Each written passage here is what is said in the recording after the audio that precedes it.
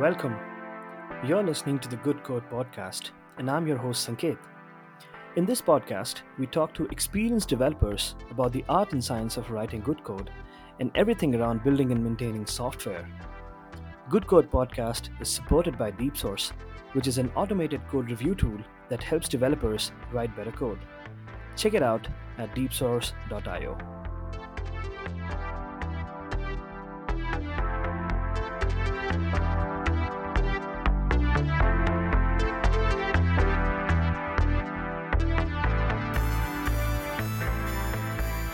This is episode 4.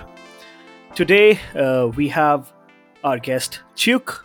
She has spent 5 years researching theoretical physics at Hong Kong University of Science and Technology before moving to build a career in data science. She has worked with a bunch of startups before joining Terminus DB, where she is working on building a revolutionary graph database. She's she has contributed a number of open source projects such as Pandas, Keras, Scikit-learn, etc., and also maintains a bunch of open source libraries. And she's also on the organizing team of many meetup groups and conferences like EuroPython. Welcome to the podcast, Chuk. We're so glad to have you here. Hello, hello. I'm glad to be here. Great. So, first things first, you came from a theoretical physics background, so from academia to data science. So, would love to know how did that shift happen? Oh wow, it actually came from actually I moved country. So that's the turning point.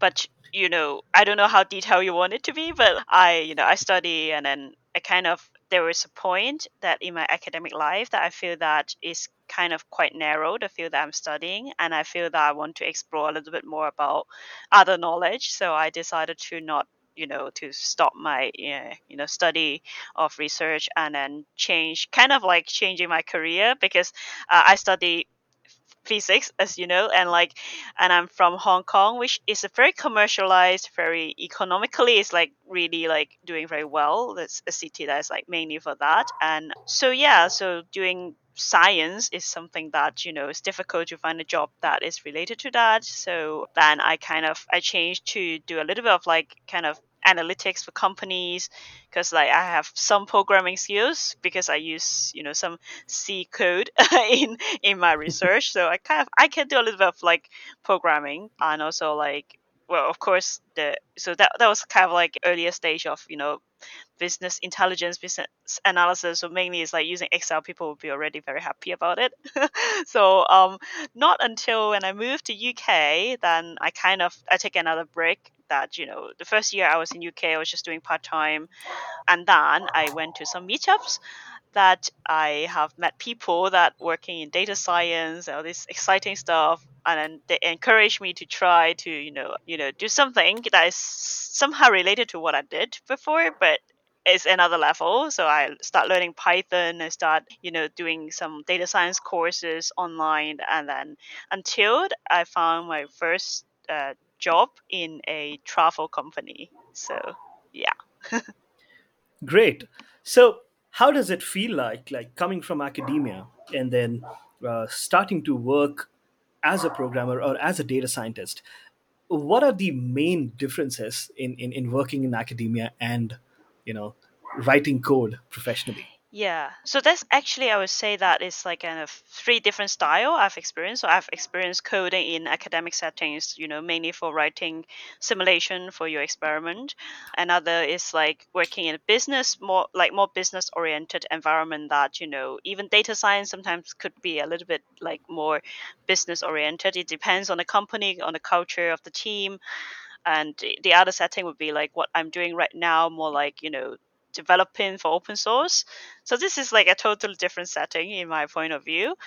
So in academics, it's mainly the goal is to really get the research results that you want. So nobody will really like look at your code. Well, even though now it's like I think I've left academia for a long time, but like from what I've seen from the outside, that like now the requirement for having some code that at least you can publish with your paper, so it needs to be decent. But back in that day, your code would mainly be used by you and your fellow, researchers, like your schoolmates, or some other students that come after you. You may have some code, pass on to them.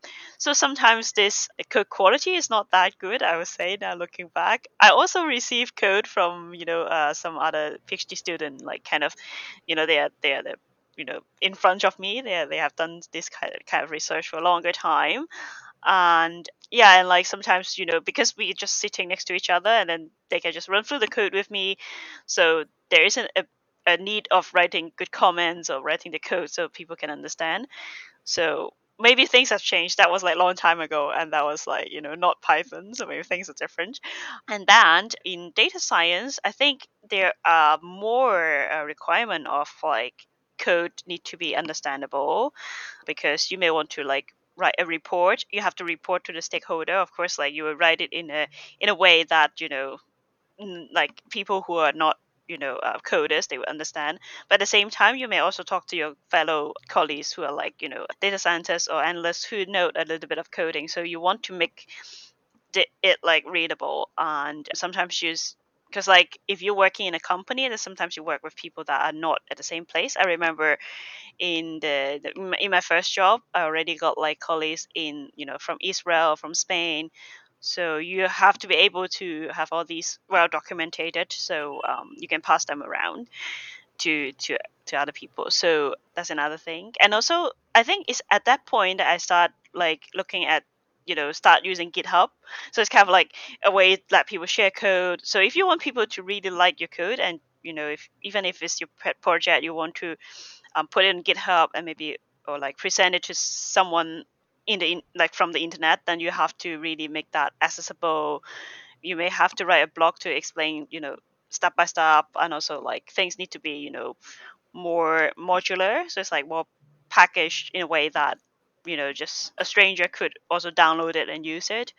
So the requirement of coding is like slightly higher, but like it's not the same as open source. Like that's, for me, the first time I contribute to a project, like I remember my first project was Stage Util, but my really first project that the requirement is really blow my mind is Pandas, because they have so many checks. Yeah, like even you have a white space at the end of the line, you get a complaint. So like the standard of having your code integrity for open source project like is really really high.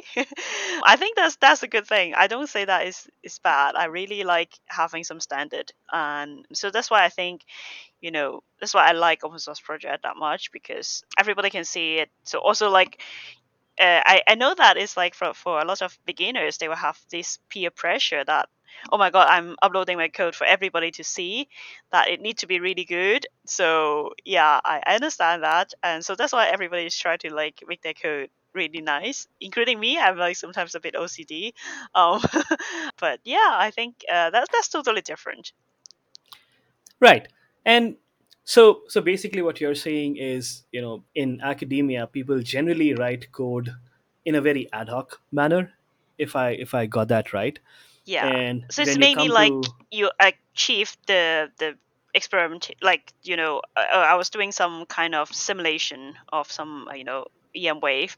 So like you just need to get the results that you wanted.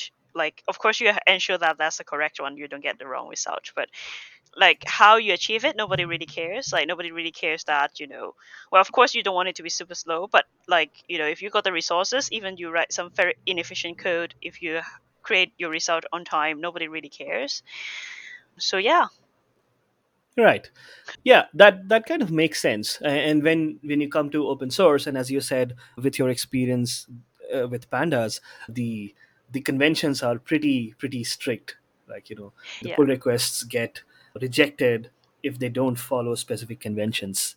Yeah. So I think, yeah, that would be, a very stark difference when you write Yeah. code in academia versus when you write code in an open source project. Oh, I want to touch on the point of contributing to pandas. So it's like my pull request doesn't get rejected because luckily I joined a sprint, that is organized by Mark Glacia. Like he's one of the pandas maintainer, and joining a sprint is actually really good because your PR won't be like directly just rejected, because there you will have someone like Mark that is like almost like a mentor, help you to, or like, or other maintainers will guide you, like they will give you, feedback, and you can, improve until you get your PR to a acceptable state. So yeah.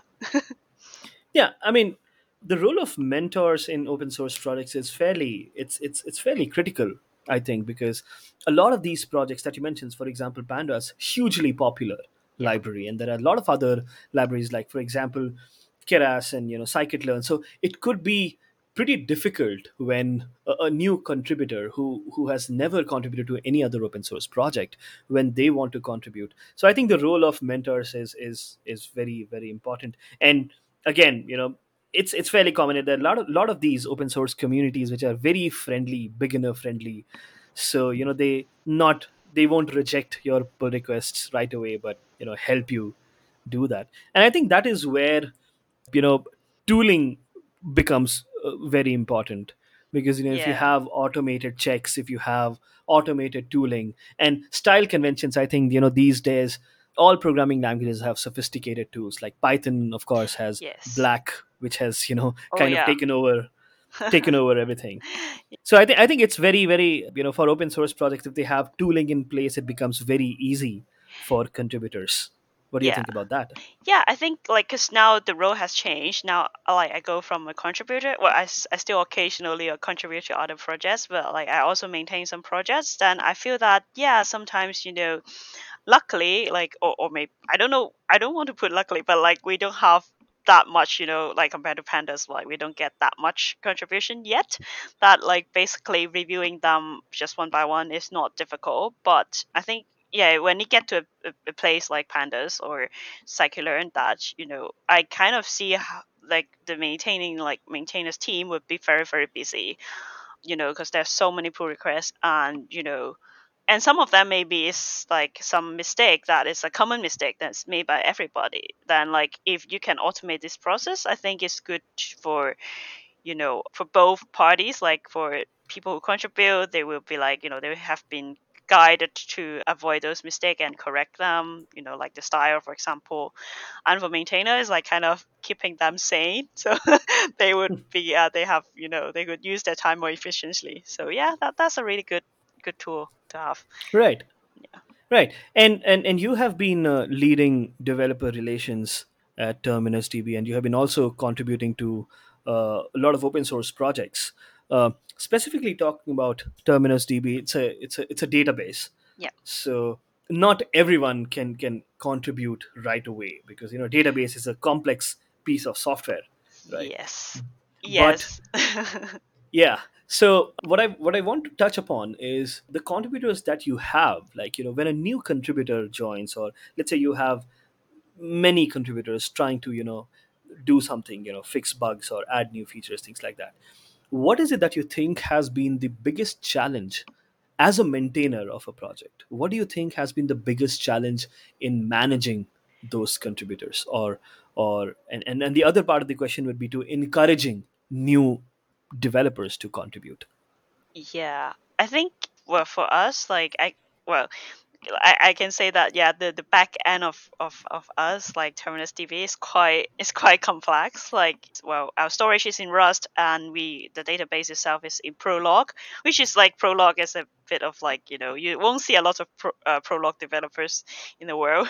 So yeah, it's a bit maybe for people that I know, maybe in the Python community. I know some people they also write Rust, but not that many, because Rust again like is considered one of the hardest language or something. But we do have the front end part, which is easier. We have a JavaScript client and a Python client. So if people want to contribute, I think it's the good place to start at the front end. And for how to maintain like the project and how people can contribute, I think the most difficult thing is the communication.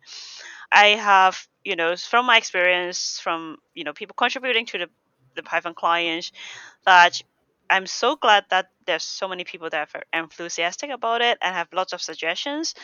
I think for someone who maintain a project, sometimes, it's difficult to, you have to be open minded, because, yeah, sometimes I still get a little bit of resistance deep inside me that like, oh, do I want people to do things like this? Or even sometimes my colleague would be like suggest something that, you it's the same attitude to us. Like you have to be open minded to take suggestions, because sometimes your user may know better than you how they feel, how they want to use your product.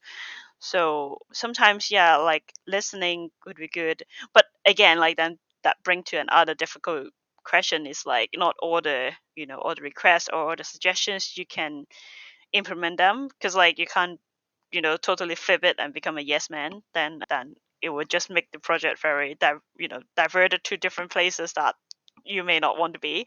So yeah, like it's a very difficult balance, I think. And also like to sometimes you have to reject people for a very solid reason, and but how to make them not feel too bad, that's a very good, very challenging skills as well.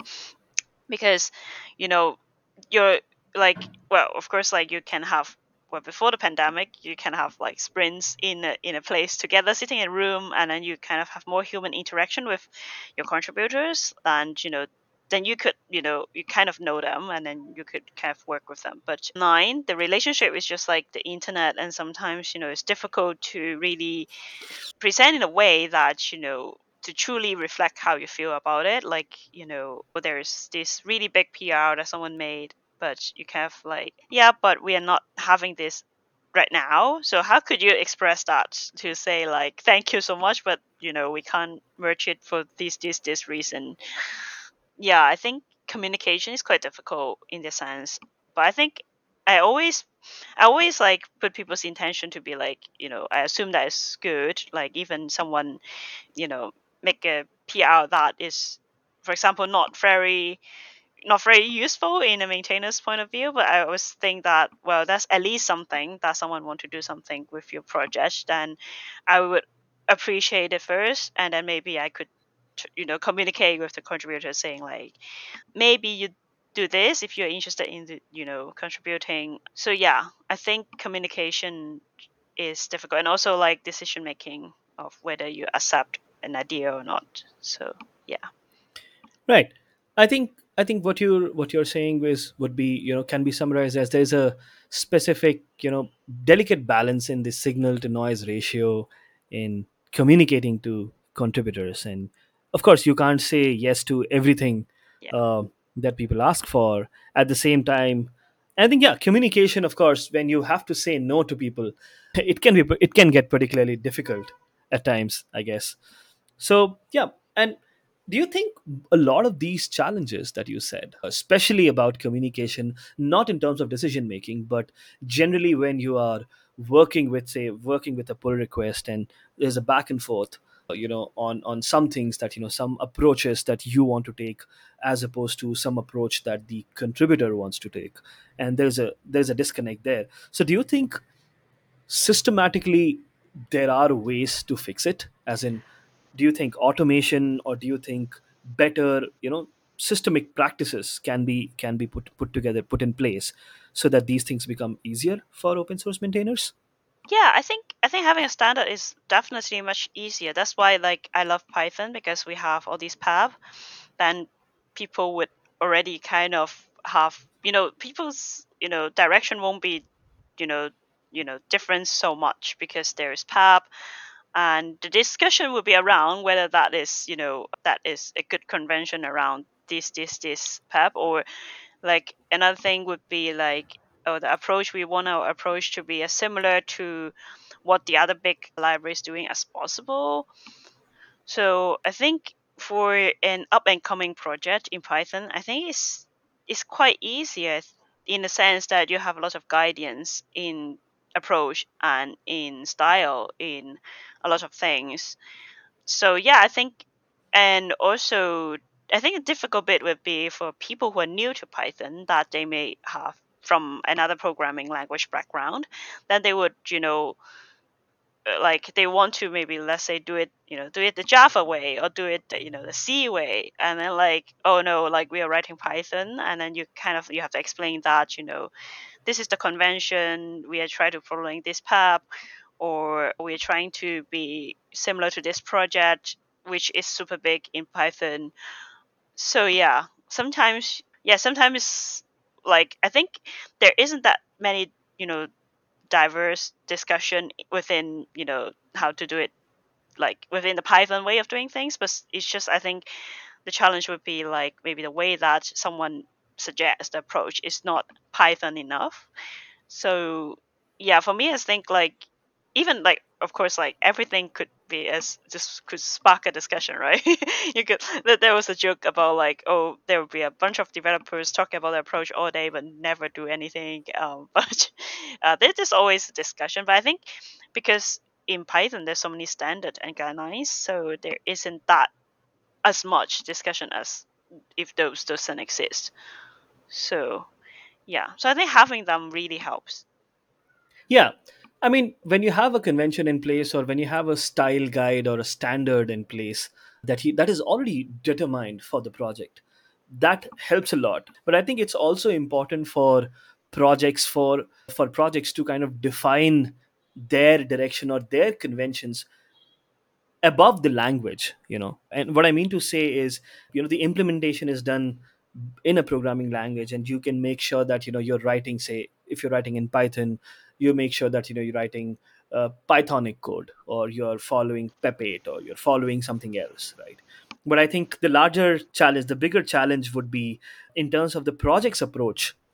I think it's important to kind of define that, okay, these are the principles, or these are the guiding values of the project itself.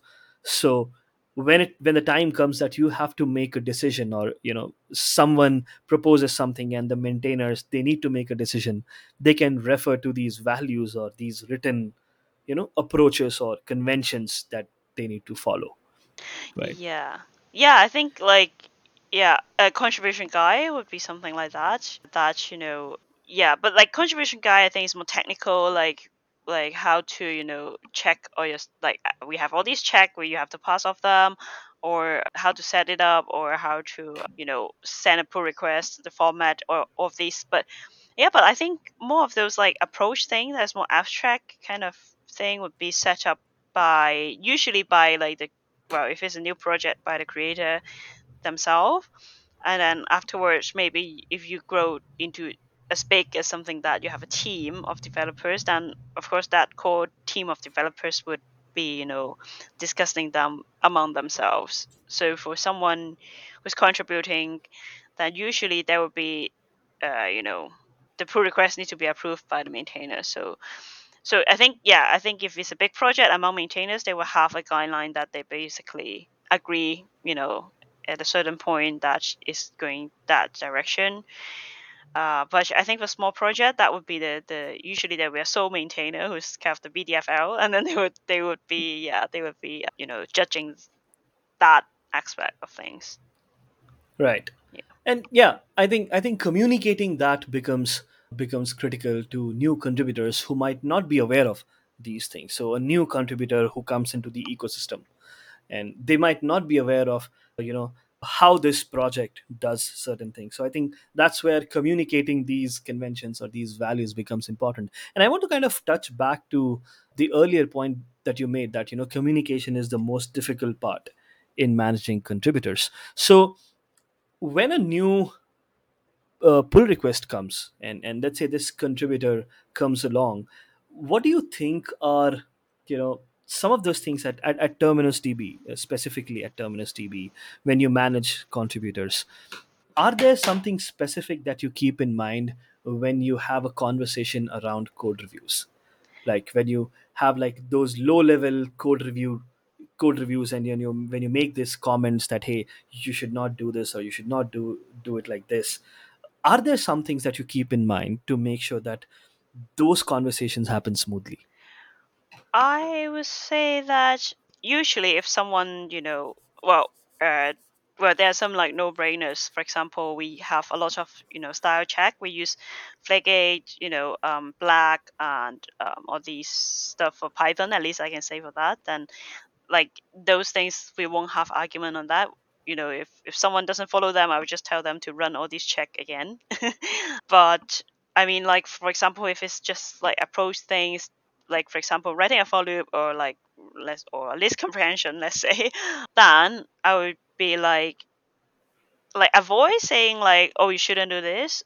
Just say like, oh, how about doing this? I think that's better because. So try to use a softer language in communication.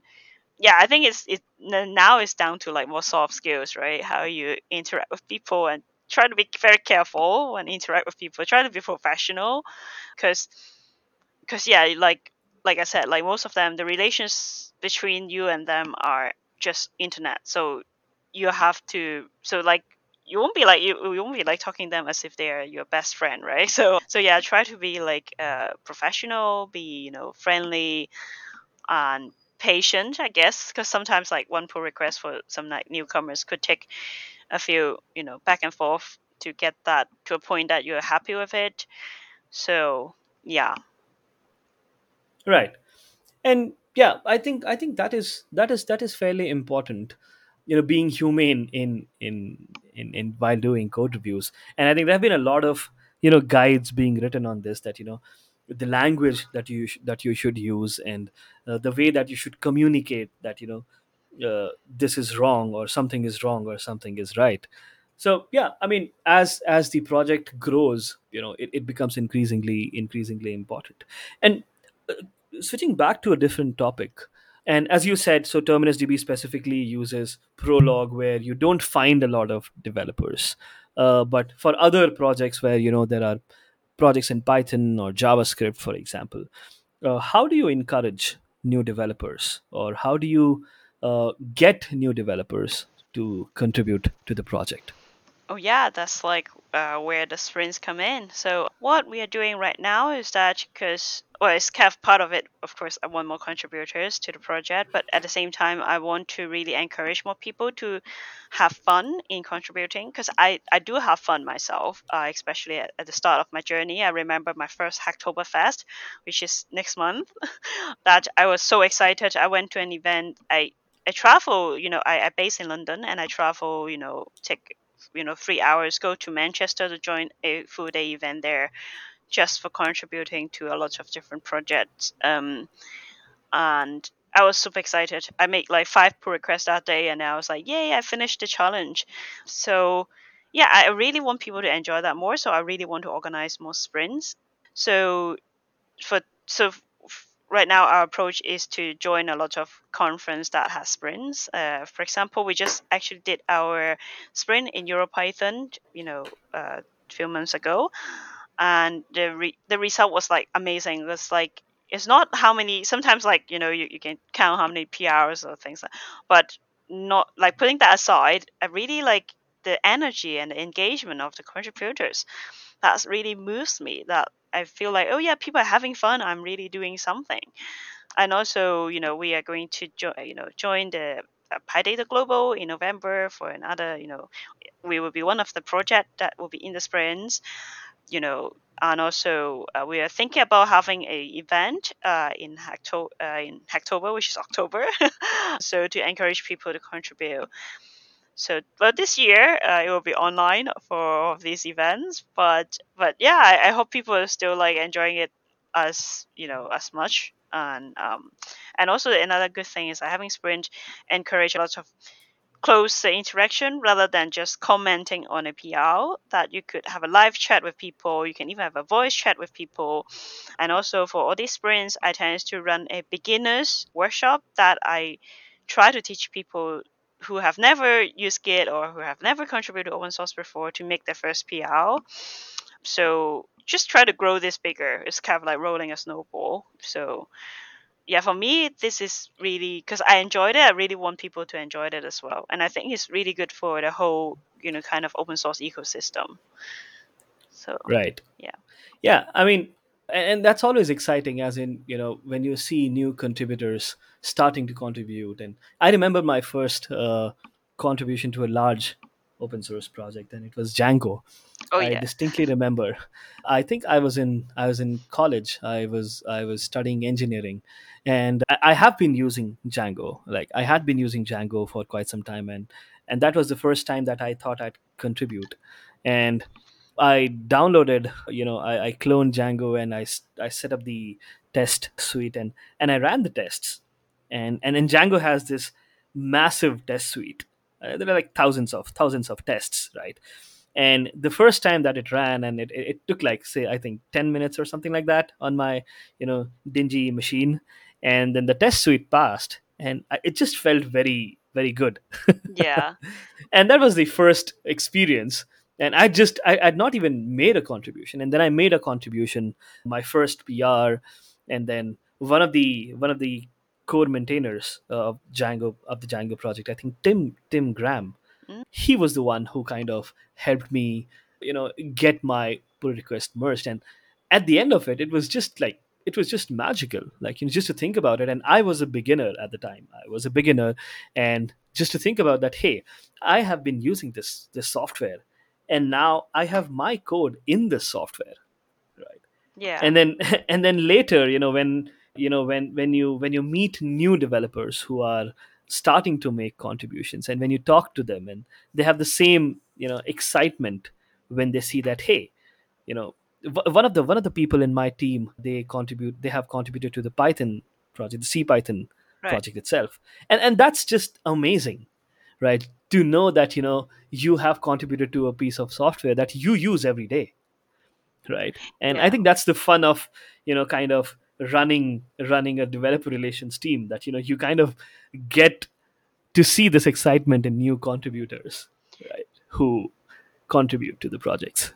Yeah, and I think having the user who contribute back is really good. Like, cause I think it's more like the mentality of people can have ownership of the thing that they use, because they can have suggestions. I remember I used a website called dev.tool. I don't know whether you have heard about that. And I upload videos, I write blogs there. And then there was a point that, I really think that it is lacking something. And then because they are open source, I go to their GitHub repo, I made a suggestion, and at the end, like, it the ticket become like ready to dev. I was like, oh my god, like they really think about my suggestion and really approved it. So yeah, so I think that is a really good user experience, that they feel that they have ownership of the tool that they use and love. So yeah, so I think that's why I like open source project that much, like, because you just feel like you can be part of it. And Yeah, yeah. I mean, I think that's the magic of open source, right? And especially when you're building tools that developers use every day, you get very close to the user, because you can expect your end user to not just report a support ticket, like, not just contact you on support, but you can expect them to actually come and contribute back and fix things for you. Yeah. And if you are listening closely, if as a company who's building open source software, if you're listening closely, that is like the best feedback cycle you can ever have, because Hmm. you're so close to the user, that the user is coming and making contributions to to your software, right? Yep. So, and this reminds me of one of the conversations that I had with one of the people from a very, very successful open source company, where they said that, hey, we have this, and they have a proprietary version of their product as well. And they said that, hey, this company is paying us to use our product, and their users, like their developers who use our product, they also contribute to our open source Yep. version. So they are not just paying us to use the service, but they're also giving us their resources and making our software better. And that's just amazing, right? If you think about it, that's just simply amazing, Yeah. Yeah. right? Right. This was great. We talked about open source. We talked about your experience in coming from academia to building software. And then we also talked about challenges in contributing to open source, how managing contributors in an open source project, what are the challenges there. So again, thanks a lot for coming on the podcast, Chuk. This has been great. And I think we'll stop here. To all our listeners, we'll be back in the next episode. This was episode number 4 with Chuk, who is a developer advocate at Terminus DB. We'll see you soon.